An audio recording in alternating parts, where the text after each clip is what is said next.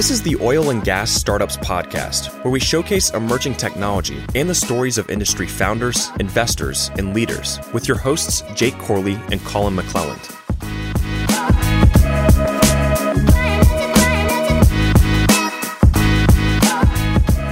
What is going on, Wildcatters? Welcome back to another episode of the Oil and Gas Startups Podcast. I'm here today with Chris Powers, Vice President of CCUS at none other than Chevron. Chris, welcome. Hey, thanks for having me today. I'm excited, man. We've had some really good engagement. We've got Kelly in the room as well. We've had some really good engagement with Chevron over the years, and so it's just fantastic to have you here. There's so many questions that I have. Really quickly, what is it that you do? Okay, so I'm Vice President of Carbon Capture, Utilization, and Storage, as you said. So what does that mean? So I moved into this role. I'm a chemical engineer by background, and we'll cover that, I guess, a little bit later. But moved in this role about 18 months ago now, and it was part of a new segment that we've stood up within Chevron. So we've got our traditional business. We call it Oil Products and Gas, OPG, and a couple other segments we can run through later. But then we have Chevron New Energies.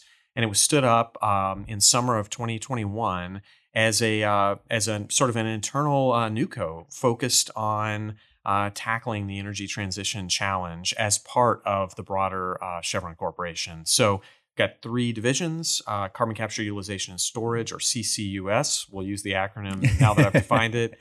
Hydrogen, and then offsets and emerging. And then we also have a big renewable fuels business that we sort of share with the traditional business. So what is your actual role within that? What does your day-to-day look like? Are you just evaluating these technologies? Or are you trying to figure out how it like plays into a bigger strategy? Is it commercialization? All of the above. Okay. All of the above, Jake. So, one of the things I love best about this job, it's certainly the most intense, but also in a lot of ways the most fun job I've ever had within Chevron. I'm a Chevron lifer, joined the company straight out of Rice. But we do so many different things, all the from certainly early project evaluations, both for our own assets as well as for CCUS or hydrogen delivery as a service to third parties. We also make investments. So Chevron New Energies was the lead investor in two recent rounds. I'll call it growth capital phase, one with Svante, another one with Carbon Clean. Those are both carbon capture tech companies. So we do a bit of that. Again, we've got projects from sort of the flicker in somebody's mind all the way through stuff that's moving in towards pre-FEED engineering. That's going to be a real project where we're putting steel on the ground here in a few years. That's super exciting. So is it more commercial solutions today, or is it just a ton of R&D, or is it kind of like a mixture of both? It's a mixture of both. So one of the biggest challenges within CCUS in general is it's not free. It costs money to implement this technology, right? The proverbial no free lunch. So there are existing, I'll call it traditional technology or Gen 1 technology to do carbon capture, but it's not cheap. And the capture piece of it could be, your numbers vary depending on the project and the type. It could be 70 to 80% of the cost of sort of a full CCUS value chain project is in the capture tech. So you can do projects right now, either where you've got a highly concentrated CO2 stream already, for instance, off of a gas processing plant like you'd see in the traditional business, or a few other applications. But to really tackle the market more broadly, we're going to have to drive the cost of capture down. So you've got sort of the bucket of projects you can do in the here and now, and then you've got some bucket of stuff on the margin. But then there's a huge tail that is really going to require technology advancement in order to monetize. And so that's why we're doing some of the investments, both ourselves with the growth capital portion of Chevron New Energies, but then also partnering with our tech ventures organization for the really early stuff, which is going to take years to bring forward. I have so many questions. There's so many things I want to dive into. Let's talk about your background. So you said Chevron lifer. You said you went to Rice. Are you from Houston? From Port Neches. I grew up in Port Neches over in Beaumont, Port Arthur in the Golden Triangle. Okay. Been there for a couple of generations. My grandpa, my mom's dad, was a pipe fitter, actually, a very blue collar background. He was in the union on the workmen's committee. And I'm a big believer in solid blue collar jobs and really helping people to grow generationally. So, he worked hard for many, many years, hardest worker I ever knew, and a big role model for me in my life. He's of course passed away now. but he was pipe fitter for Gulf Oil. And then so I clearly had my mom here in Port Arthur. My dad is a chemical engineer, same as me. He grew up, born in Minnesota, grew up in Oregon. Okay. And he has an interesting story. He had a job offers actually from Texaco, from Chevron, from a couple other companies, but did not like the West Coast, specifically the Pacific Northwest. A lot of people love it. love it, but he didn't like the rain and the sort of the gloom that pervades much of the year. So he, on a whim, at the time, Texaco made him a job offer. First one in Puget Sound, and then he said, "I don't want to be in the Pacific Northwest." And they said, "Well, how about we've got a place near Houston called Port Arthur?" And he said, "Sign me up." So he sight unseen, moved. I don't know many people who would choose Port Arthur over Puget Sound. Absolutely, but it worked out well. Otherwise, I wouldn't be here. So he moved down, chemical engineer in the refining side of the business for Texaco, then Star Enterprise, and then Motiva. Ultimately, now also retired. And then so I was born there. Sort of the oil and gas business, primarily downstream, and my bit of the bloodline. It's in the sort of the family DNA. So you just knew early on. You're like, this is where I'm going. Absolutely. Yeah. So and loved. It's the usual story. Probably loved science, loved math. What am I going to do? And said, hey, chemical engineering sounds like the way to go. And so did you do that at Rice or did you do undergrad? That was mine. I only have an undergrad, did it at Rice. And then out of Rice, just straight to Chevron. Yeah. So my wife and I are both chemical engineers, actually both with the company. She's retired now. Okay. But yeah, we were lucky enough to get an internship. It was pre-merger. I was in our sort of corporate engineering group. She was in our power and gasification group.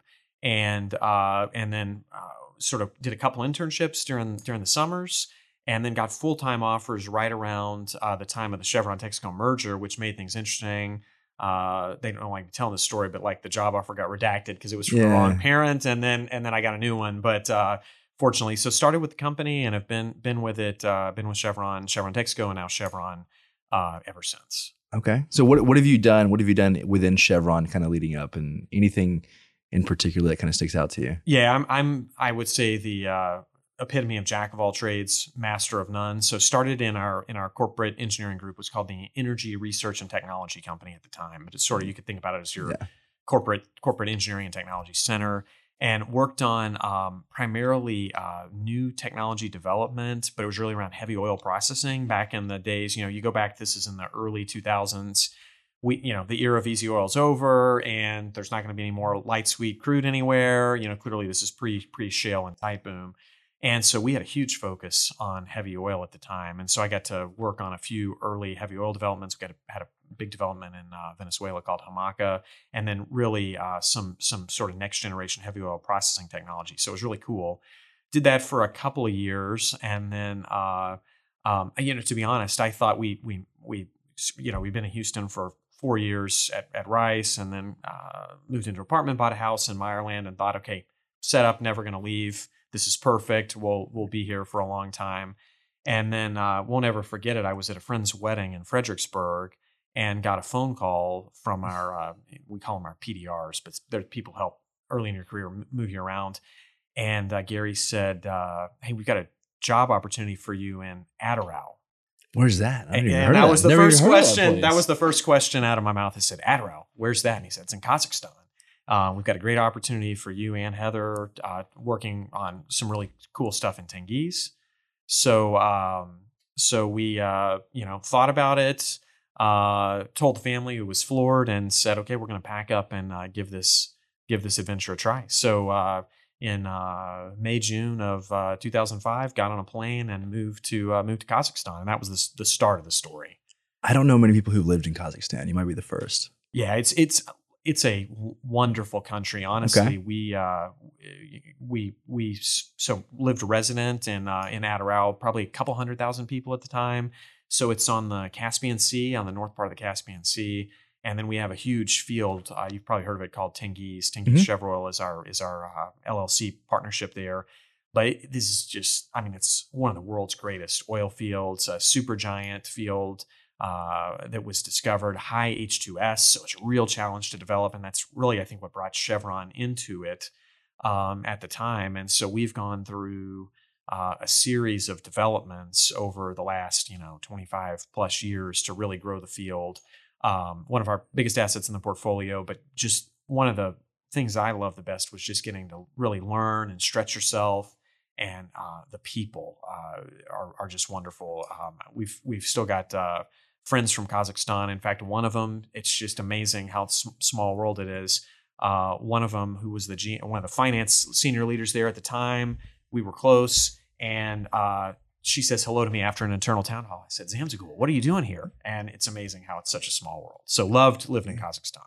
So on your path, did you kind of seek out or just kind of become interested in, was it just newer forms of energy, or was it like technology? Like, how did you land here? Were you voluntold? Like, that's how in the Marine Corps it was like you get a new billet and it's like you're doing this and it's like, oh, okay, I'm going to do that. Yeah. Or is it something you're like, I'm so into this and let's so do I this. always love learning about new things. I Yeah. mean, people joke at work, I'm a little bit of a geek, on the geek side, right? In terms of you love the technology and all of it. And so I think that's really how my career's progressed. I'll jump through to connect a few of the dots. So we're in Kazakhstan for a couple of years. Then we got an opportunity to move to New Orleans, work in a Gulf of Mexico business unit. Okay. And I never really worked upstream at that point. So had an opportunity to do we call it facilities engineering, sort of surface engineering job. And then I got one of my mentors, who's still a great mentor to me to this day, gave me an opportunity to hey, I think you've got capability to learn the subsurface. So I'm put you in an asset manager job. So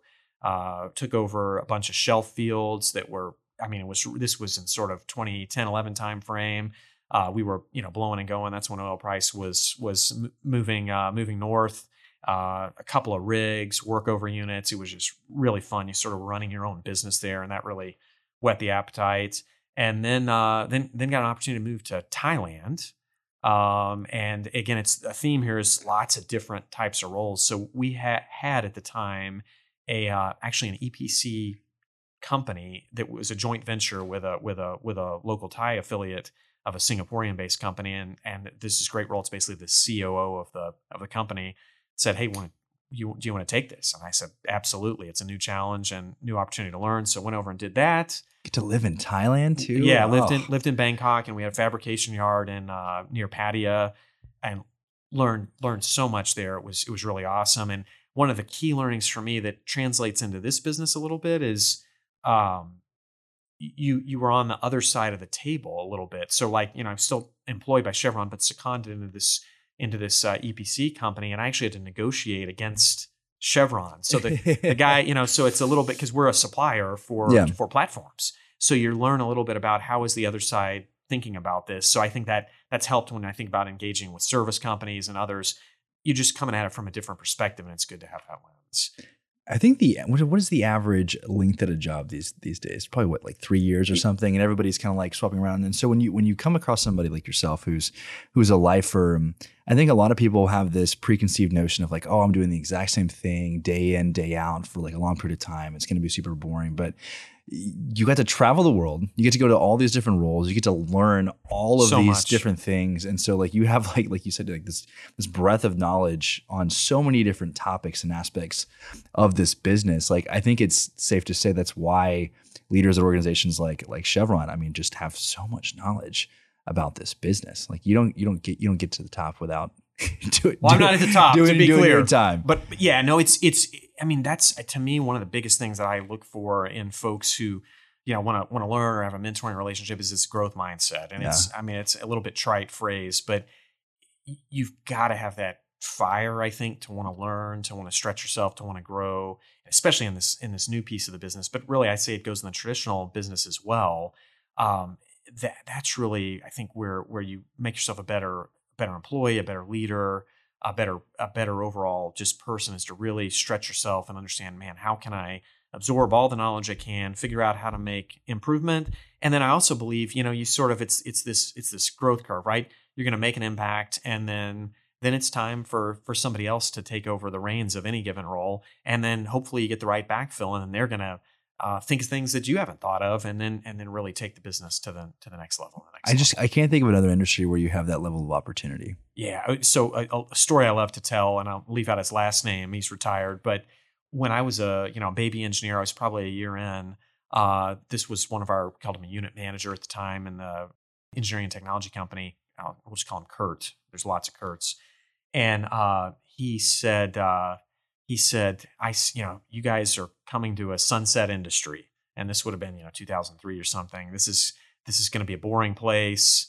And he was a Chevron lifer, very nearing retirement, but in that sort of doom and gloom mentality. Mm-hmm. And I said, I got a different thesis. I think this is going to be incredibly exciting. Energy demand is going to continue to grow. Billions more people are going to be on the planet, and it's going to take what we're doing today plus so many different new things. And that's ultimately, I think, what got me excited about New Energies when we decided, hey, we're going to play a significant role in the energy transition, because this is stuff that's going to be the next 5 decades from now. I can't think of a better time to be in this industry. I think it's so exciting.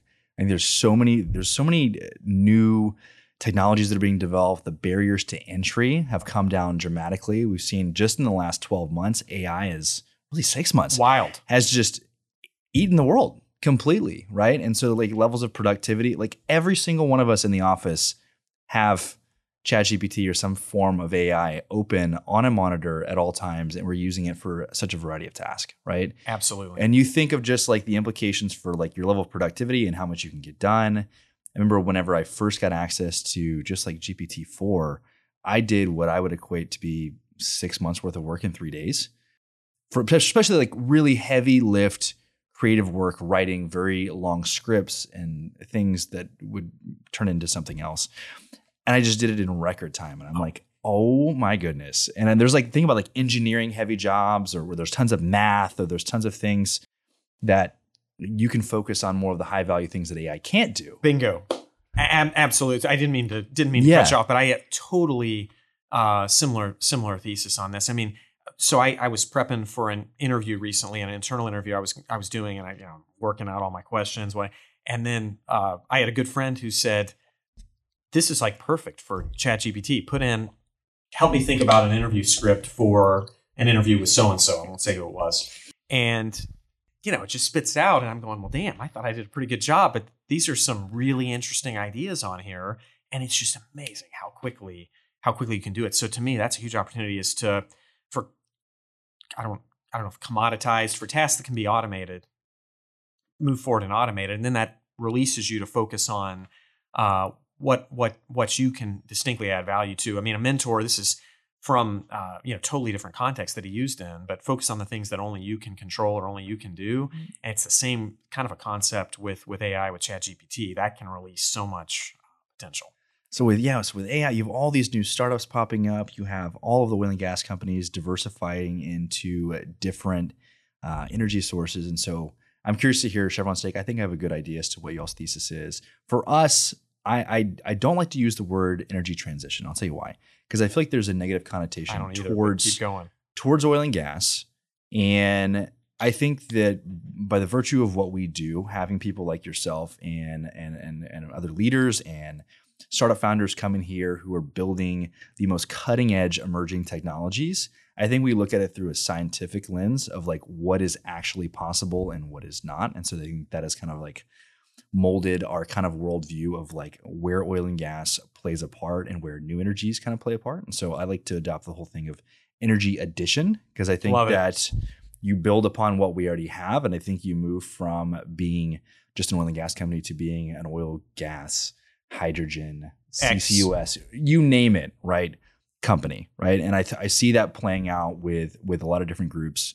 And so, yeah, now let's dive in all that. Yeah, for sure. So if you go back and look at my LinkedIn posts over the last 2 years, the term that I've sort of evolved to is, I use a couple of them interchangeably, but energy expansion or energy evolution. It's same thesis, because the reality is, and this gets into a little bit of our internal thesis at Chevron, it's an all of the above solution. There's no, it's interesting. I speak at a ton of conferences, and there is this minority that still says, we're going to magically flip a switch and we're going to get peak energy demand and we're going to be able to electrify everything through renewables. That's just not reality. The reality is the world is going to need traditional hydrocarbons and more for decades and decades and decades to come. So I think how we think about it is you need a robust traditional business, traditional oil, gas, and products business. And guess what? That's going to likely grow over time too. It's been, historically 80%ish of the energy mix for decades, and the energy demand is going to continue to grow. So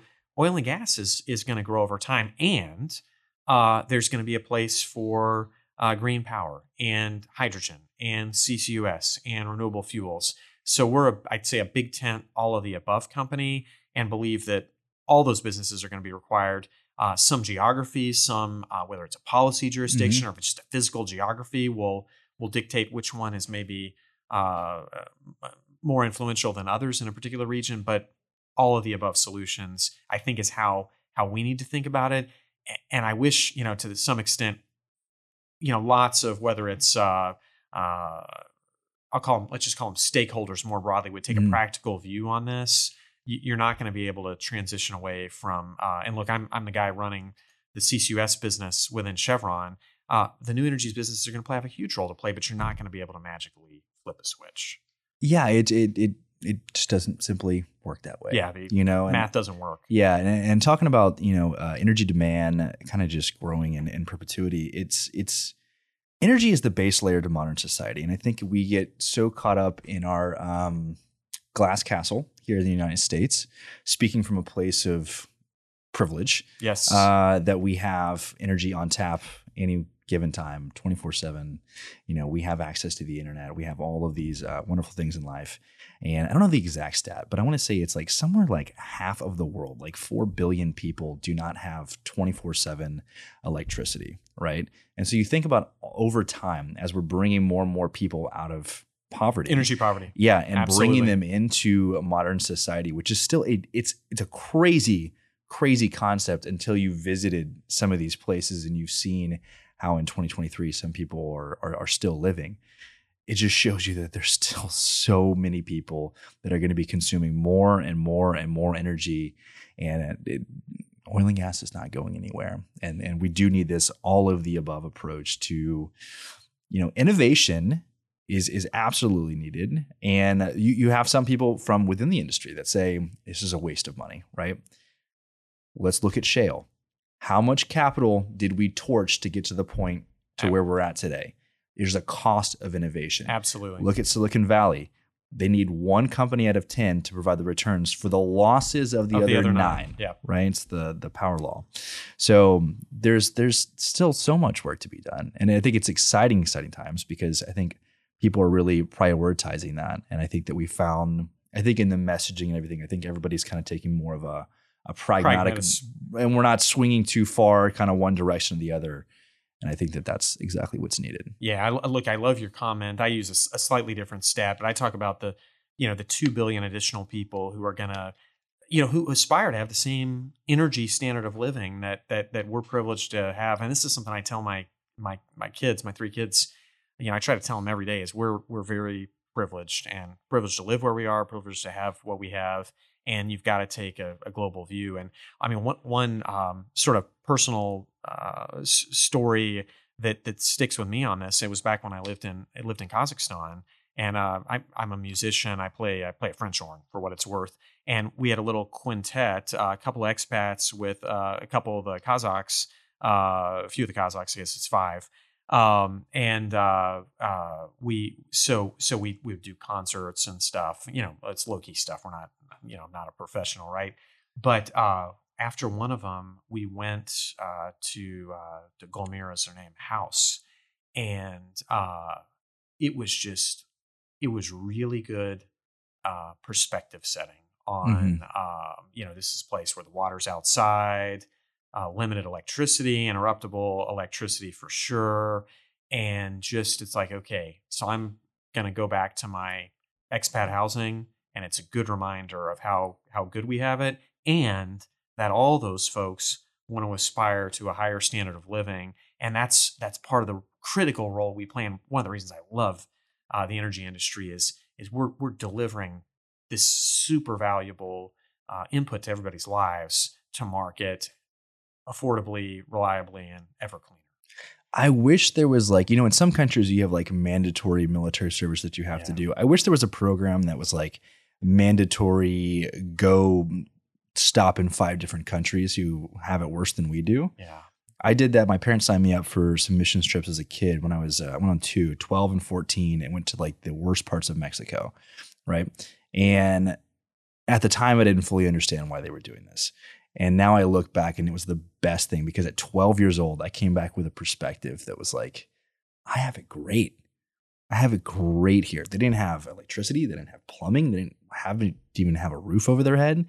They didn't have consistent food. Yes. And so it just like, I don't know. I think I was probably still an awful teenager, but I think I did have a different perspective on just the way the world actually works and just how privileged we are here. And I love your idea. It's however you implement it, and clearly that approach isn't going to happen in the U.S. But I think it's incumbent on us to recognize how blessed we are, and then recognize the critical role all of us in the industry play in making lives better for so many people. That's going to make the world better as a whole.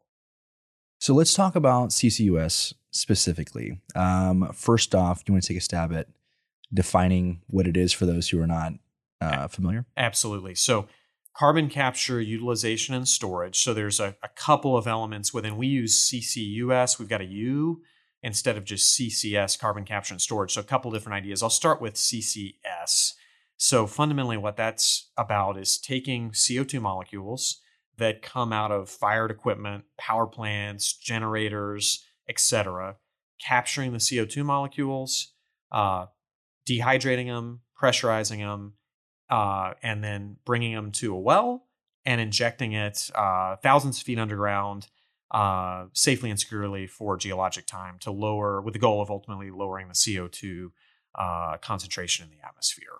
Okay. And then there's two, I think there's 2 methods to do that. Right? I think there's direct air capture, or DACs as some people call them. And then there's post-combustion? Yeah, post-combustion or point source capture. So happy to dive into both of those. So I'll start with point source capture. So this is my chemical engineering training. The easiest element or molecule you're going to capture is really sort of in any process is the one at the highest concentration.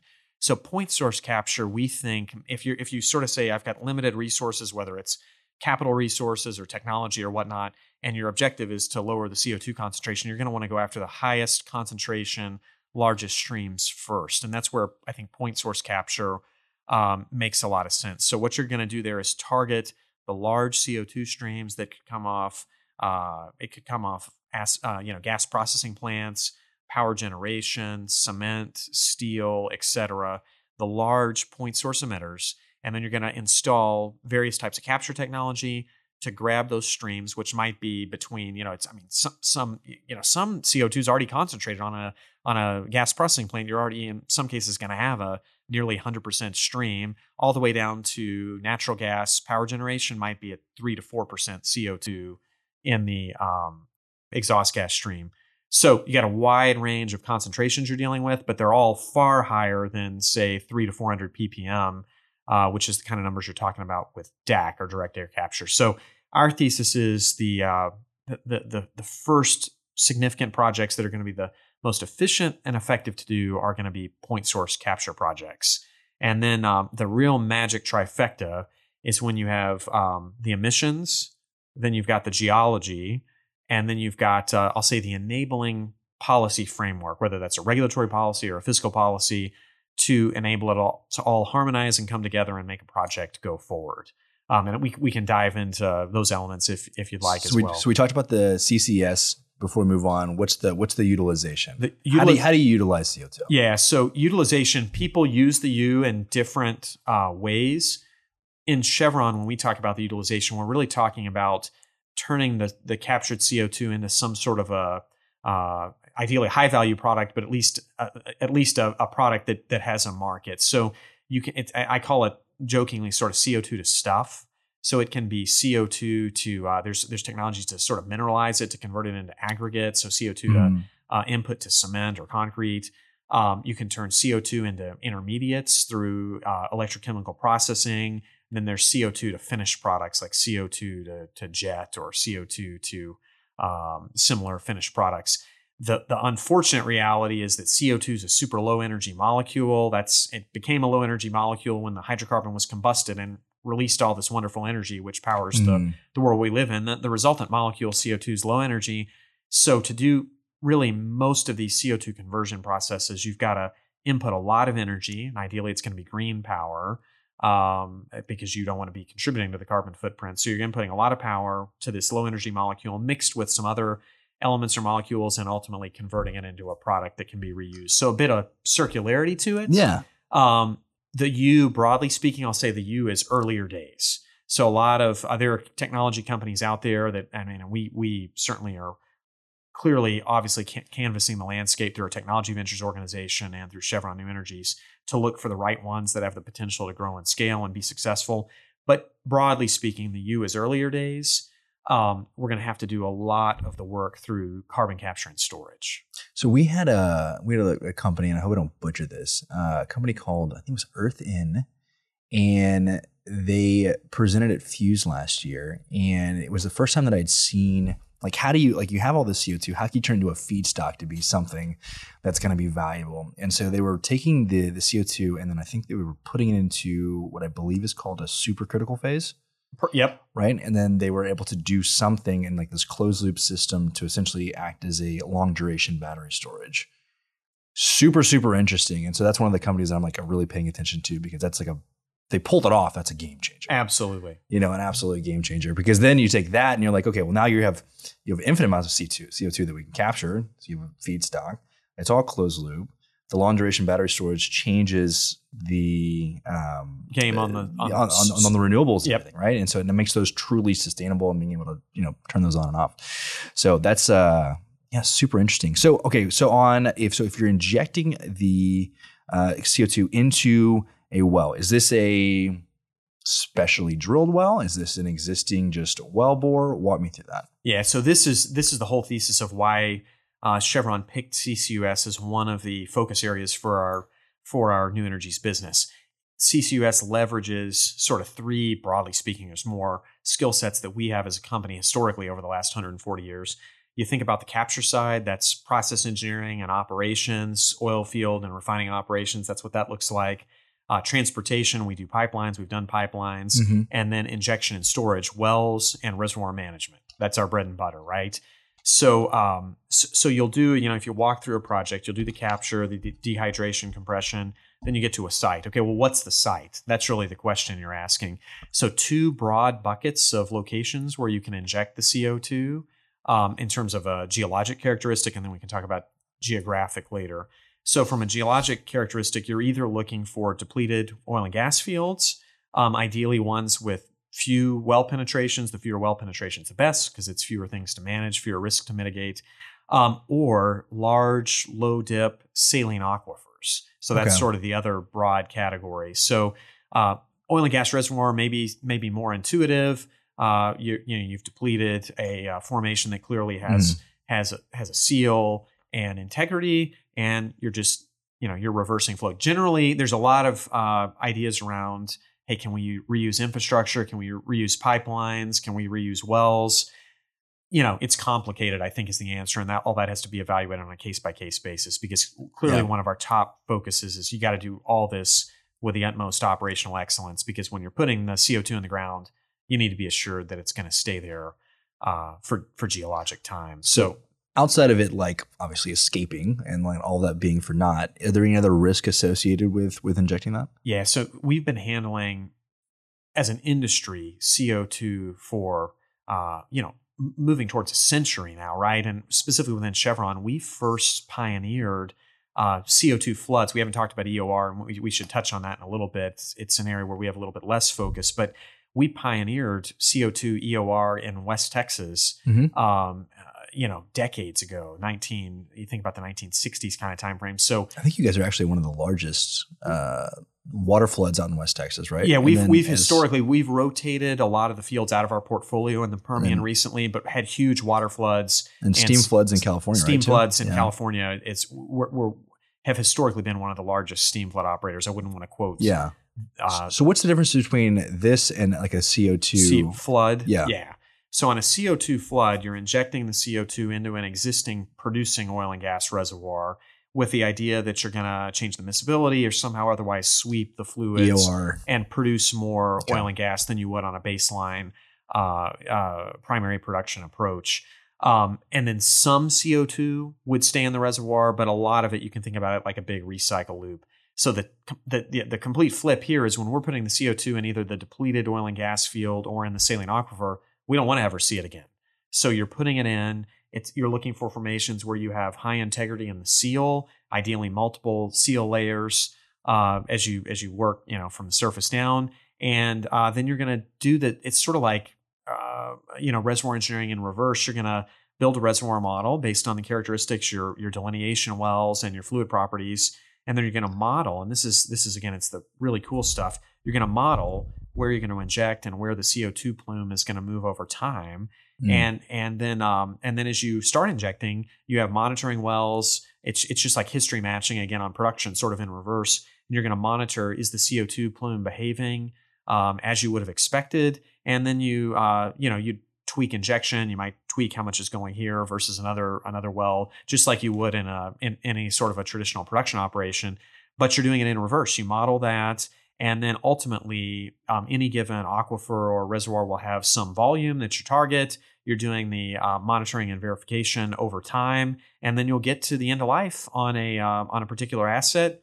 You'll turn off the injection, and then the CO2 will stay there. And then there's one of the interesting things is how do you manage the long term? Ultimately, the CO2 it'll be modeled, and we'll get to this end state, and then basically that particular asset is done, and you've put these are typically millions of tons per annum over maybe 20 or 30 years. So you've put a significant amount of CO2, taken it out of the atmosphere, and put it into the ground for permanent sequestration. It's really cool stuff.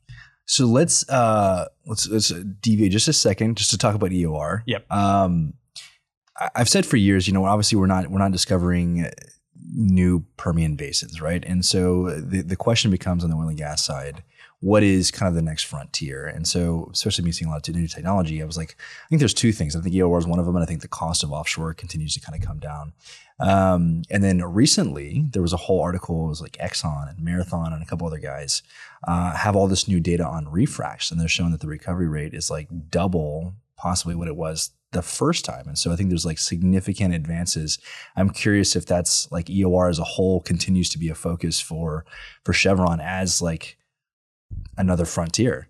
Absolutely. I mean, one of the so I'll jump back into the traditional business. Where you found oil is this is a corollary to what you're saying. Where you found oil is one of the best places to find more oil, right? Exactly. So anything you can do to squeeze more oil out of the existing rock or the existing asset is generally going to be a cost-effective and efficient way to do things. So a story I like to tell, I actually told this in a town hall last week in the office, is to go back to your question on heavy oil steam flood formations. If you go back and look at like our Kern River field as an example in the San Joaquin Valley in California, you see the production over time. It's all primary production. And then as we mastered sort of cyclic injection and then really steam flooding, you just saw this huge spike in the amount of oil that you recovered. And then you think about that area under the production curve over time, it just unlocked so much more production from these assets. You're leaving way less oil in the ground and bringing more energy to the world, critically needed energy to the world. So things you can do to improve recovery in the existing assets absolutely is a key focus area for us. And so, steam flood's a good historical example. I think in the shale and tight formations, this is clearly a key focus area for us and many others. When you think about everything from how we're doing fracking, you go to zipper fracks, you go to refracts, frac fluid chemistry optimization. I think there's going to continue to be many, many advancements in that space that's going to help ultimately release more production from the assets that we have in the ground. All right. So going back to CCUS, how does it make money? Yeah. So very clearly, CCUS is a policy-enabled market right now. Okay. And I think that broadly goes for the new energies technologies or asset class in general. And I think that's okay. I don't think that's too dissimilar from how many of the technologies that are and the assets that are in the market now, like solar, wind. It's how many of them started out with policy enablement to help kickstart those technologies and turn them into businesses that are viable. So zeroing in on CCUS specifically, the IRA was a game changer in terms of helping to create that right little bit of incentive to help get some of the foundational projects moving forward. So right now, you've probably heard 45Q is the incentive that is in place to help get these projects moving from, I'll call it like a revenue stream standpoint. Broadly, our hope is that after the policy enablement, these are eventually going to evolve into marketplaces.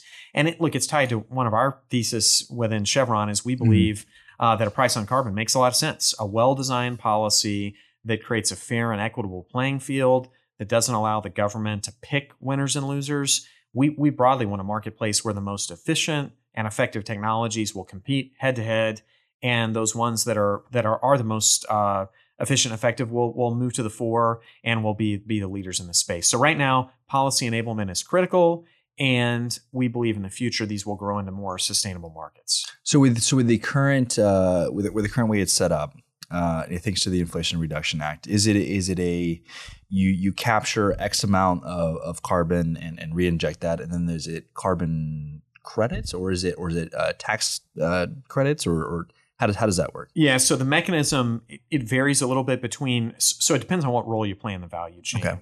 So if you're an emitter, you've got to decide: am I going to install capture equipment myself and then take the 45Q credit myself, and then sell the CO2 stream to call it like a TNS or transport and sequestration provider? Or do I want somebody to come in and provide me a full service solution, a full value chain solution? Or can I do it myself? And it's interesting, we've got a big project called Bayou Bend, which is just really between here and Beaumont, Port Arthur. Okay. That's going to be, we think, one of the largest combined offshore-onshore CCS projects in the world. That's really servicing the huge industrial corridor we have between Houston and Beaumont, Port Arthur, and Orange. So when we it's a bit unique for us because we don't really have large assets in this area on a downstream side. Of course, we're a huge producer in the Permian, but here within the Houston, Beaumont, Port Arthur area, we don't have a ton of downstream assets. So for us, this is around generating a CCS as a service, engaging the emitters, and then working with them to figure out what does the solution space look like. And so just to double click on your question, you could have an arrangement where we could come in and offer a full service solution. We could install capture equipment and handle the capture, the transport, and the sequestration.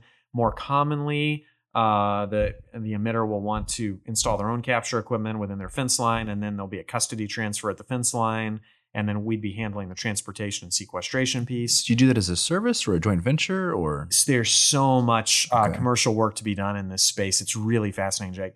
The commercial constructs are myriad, right? And there's a way you can actually exchange the 45Q credit. That's an approach. Or if the emitter wants to keep the 45Q credit, it can be a flat fee per ton that's used as the transfer mechanism. And everybody is doing it and thinking about it a little differently. And that's one of the things from my sort of my love of learning, the commercial mindset is you think about the midstream business, which is maybe a good analogy. The models are pretty consistent, but they've developed over decades and decades and decades. We're here in the infancy. It's really sort of nascent times. And so how is everybody thinking about it? How are folks thinking about it from is it a shipper pay or is it a taker pay? Who's on either end of this? Yeah. And what's the criticality of the interruptibility of delivery of the CO2 versus redundancy on the injection side? So all this we're sort of building it as we go. And one of the things I love is I think in general, everybody on both sides of this is taking a practical view, a pragmatist approach, knowing that, hey, we're not going to be able to solve every commercial eventuality here on day one, but let's get the bones in place so that we can start moving these projects forward with the recognition that there are going to be ends that we're going to have to tie up over time. So with BioBin specifically, is that something where you're capturing all of the CO2 locally, or is it, I know you said half onshore, kind of half offshore. Are you piping in CO2? How does CO2 get to BioBin? Yeah, great question. So just to set the picture geographically for folks, so the offshore component is a offshore sequestration lease that our partners and Chevron were awarded from the Texas GLO, General Land Office. It's directly south of Jefferson County, so south of Port Arthur, Sabine Pass, just offshore. Then we have an onshore portion that's between East Chambers, West Jefferson County, big contiguous block that's in sort of the prairie land in that area.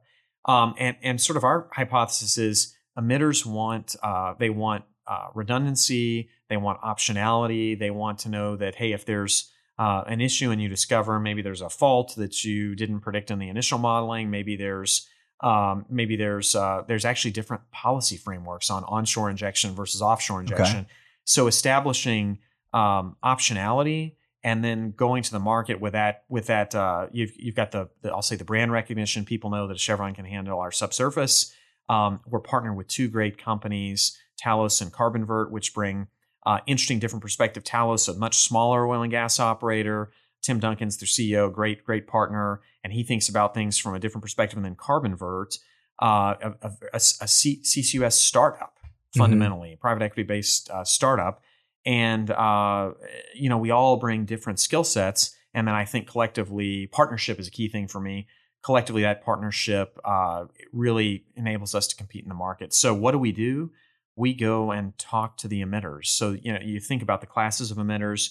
You can have LNG. I'm not going to name specific companies, but you've got LNG producers. You've got industrial gas companies. You've got petchem companies. You've got refineries on both the Houston Ship Channel area and the Beaumont, Port Arthur, Orange area, and you're in early days. You're flipping term sheets. You're trying to figure out, okay, how is this going to be a win-win for both of us? And then ultimately, you want to get enough of those foundation customers that you say, hey, this is going to go forward.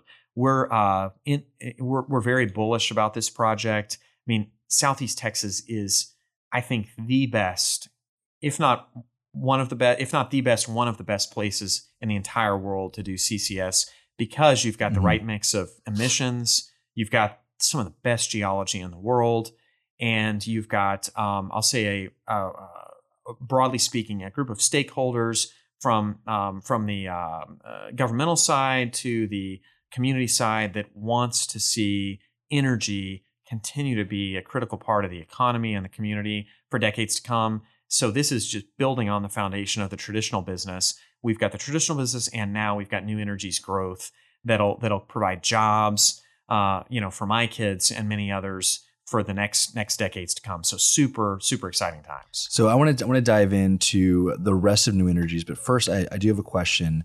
I've heard things. I'm not out there exchanging or trading carbon credits, right? And so I've kind of heard some grumblings from certain people that it's a very analog, like PDFs are just kind of being sent by email. Is that the case, or is there like a fluid marketplace of like, I don't know, I would imagine that you would almost like serialize these kinds of credits, or they would have some kind of like watermark or like fingerprint, and there would be some sort of immutable ledger, similar to like, some blockchain. What is this? What is the state of that currently? Yeah. So you're talking about, I guess, really broadly speaking, the durability and the verifiability of the credits, right? And clearly there are different, I think what you're seeing is there are emerging different buckets of credits that would be used in the offsets market. Our approach is to make sure that we talked about this actually last week, is, one of our criteria we're looking at, are we working with credible partners, good bona fides that we know are doing good projects, and these are reputable, verifiable credits over the life cycle of the project. And, we could spend a whole hour on this, but I've got a colleague, Barbara, maybe you can talk to her sometime. She runs that piece of the business. But you've got nature-based solutions. You could have afforestation, reforestation. You can have trees in Louisiana. You can have mangroves in Southeast Asia. You can have I'll say a technological carbon removal credits, like from a DAC, which we didn't really get too much into. There's so much in this space. broadly speaking, I think getting the right framework and price in place, the right regulatory regime to ensure that what you know that you're exchanging is a quality credit is something that is important and will continue to grow in importance over time. Cool. Yeah, I was just kind of curious what to say to that. So new energy. So obviously we talked about carbon capture, utilization, and sequestration. That's a mouthful. Yeah, I know you got hydrogen. What else are you guys working on over there? Yeah, so our four big ones, again, CCUS, which we've talked about, hydrogen, blue and green. I'll touch on that in a minute. Okay. Offsets and emerging. So offsets clearly has a linkage to the carbon capture space or nature-based solutions. Emerging, which for us means things like geothermal. It could be nuclear. A lot of this is earlier days, hence the name emerging. And then we have a big renewable fuels business. So if you want, I can touch on. Let's dive into all of them. Touch on each. Let's start with hydrogen. Hydrogen maybe has the closest linkage, especially with blue, to the CCS business. So two broad buckets. We're color agnostic. Generally could you define blue really quickly? Yeah. So blue hydrogen, it would be hydrogen you'd produce in conjunction with carbon capture and storage, right? Okay. So you think about a natural gas feedstock, ideally a low carbon intensity quality feedstock out of the Permian as an example. And that's something where we have a clear value chain linkage. So you bring in a low carbon intensity natural gas, you're going to reform it through either a steam methane reformer or an autothermal reformer. You produce hydrogen and then you produce a CO2 stream. So for blue hydrogen concept, you're going to capture that CO2 stream as part of the process. And then you'll do the same compression, dehydration, et cetera steps. And then you're going to inject it downhole generally at the site or proximate to the site of the hydrogen production. So then you end up with a blue hydrogen stream that can be sold to the market or that can be converted to derivatives like ammonia and then used in markets domestically or abroad. So that's blue. Green is what people typically think about as the renewable-based or electrolytic hydrogen production. So you'll take a renewable power source, solar, wind, whatever. You go through take water through an electrolyzer, and you basically decompose the molecule into hydrogen, molecular hydrogen, molecular oxygen, and then you've got that hydrogen stream that you can again either sell directly into the market, liquefy, convert to ammonia, other things, and deliver to the market. So we're color agnostic, sort of try to take a engineering and a sort of a cost, business, engineering, technological lens to this. In some areas, it's going to make more sense to do green, maybe where you have abundant or prolific low-cost renewables and you've got good sources of water. In other areas, it's going to make more sense to do blue, where you've got high-quality, low-carbon intensity natural gas, and you've got good geology to do sequestration, and you got the right skill sets. I think the U.S. Gulf Coast, you're going to see a lot of blue in the sort of certainly for sure the next couple decades, because of the great abundance we've been blessed with in the Permian and other places. And hydrogen, really the promise of hydrogen, if I remember my stats correctly, hydrogen's 2.6 times more energy dense than natural gas. And with the ways that you're describing about manufacturing that, there's practically no emissions, right? And so that's the promise. You've captured the CO2 in the production process. Yeah. So hydrogen would be, combusted to water, basically water vapor. I'm a huge car guy, and so I've been following closely what is being said by auto manufacturers, right? Obviously, we're going through this EV boom. However, if you go to Ford dealerships currently, there are significant amounts of Ford Lightnings that are not selling. And I think there's a couple factors that are kind of at play here. I think for one of the manufacturing process, a significant amount of these minerals are in certain places where we have a lot of tension geopolitically. And I think that poses a lot of risk. I think there's also some ethical things with some of the things, not just for EVs, for cell phones, for anything that have batteries, particularly with the cobalt, right? And all the stuff that's kind of coming out there. But you've seen a significant amount of, let's use Hyundai, for example. Hyundai has come out. I think BMW also said the same thing and said that the future of our fleets are going to be internal combustion engines leveraging hydrogen more so than electrical vehicles, right? I went to OTC. Saudi Aramco had a prototype internal combustion engine running on hydrogen. They are at their booth. And so I'm really, really closely paying attention to that. Hyundai is actually releasing a hydrogen-powered vehicle, I think either next year or the year after. That was a prototype concept that I think is going to be completely game-changing and showing what's possible, right? I think a lot of people naturally kind of get scared of hydrogen due to things like the Hindenburg 100 years ago. Obviously, I think technology's changed a little bit since then, but I'm paying attention to the hydrogen space very, very closely. Have you heard of gold hydrogen? Yes. With Cemvita, with those guys? Amazing stuff they're working on. Yeah. So hydrogen, we could spend hours talking about hydrogen as well. And it really intersects. And when you talk about the vehicle fleet, it intersects with so many things. So I'll try to unpack a few of them and feel free to double click and interrupt on any of these. So look, I think broadly you can think about light duty vehicles and then you can think about heavy duty vehicles. I think, the jury is still out. Clearly, electric vehicles have made big inroads on the passenger car market. And then you've got the heavy duty fleet, which will have its own evolution over time. Again, I like to keep options open and see how the market develops. I do think, and this ties to our renewable fuels business, liquid hydrocarbons or gaseous hydrocarbons are going to be a big part of the mix. This goes to your energy addition or energy expansion. So to just imagine it's going to magically all disappear is probably not a good POV, right? So I think hydrogen, generating those demand sinks is going to be critical to help enable the production side of the business to scale here in the U.S. and elsewhere. So it could be light or heavy duty vehicles.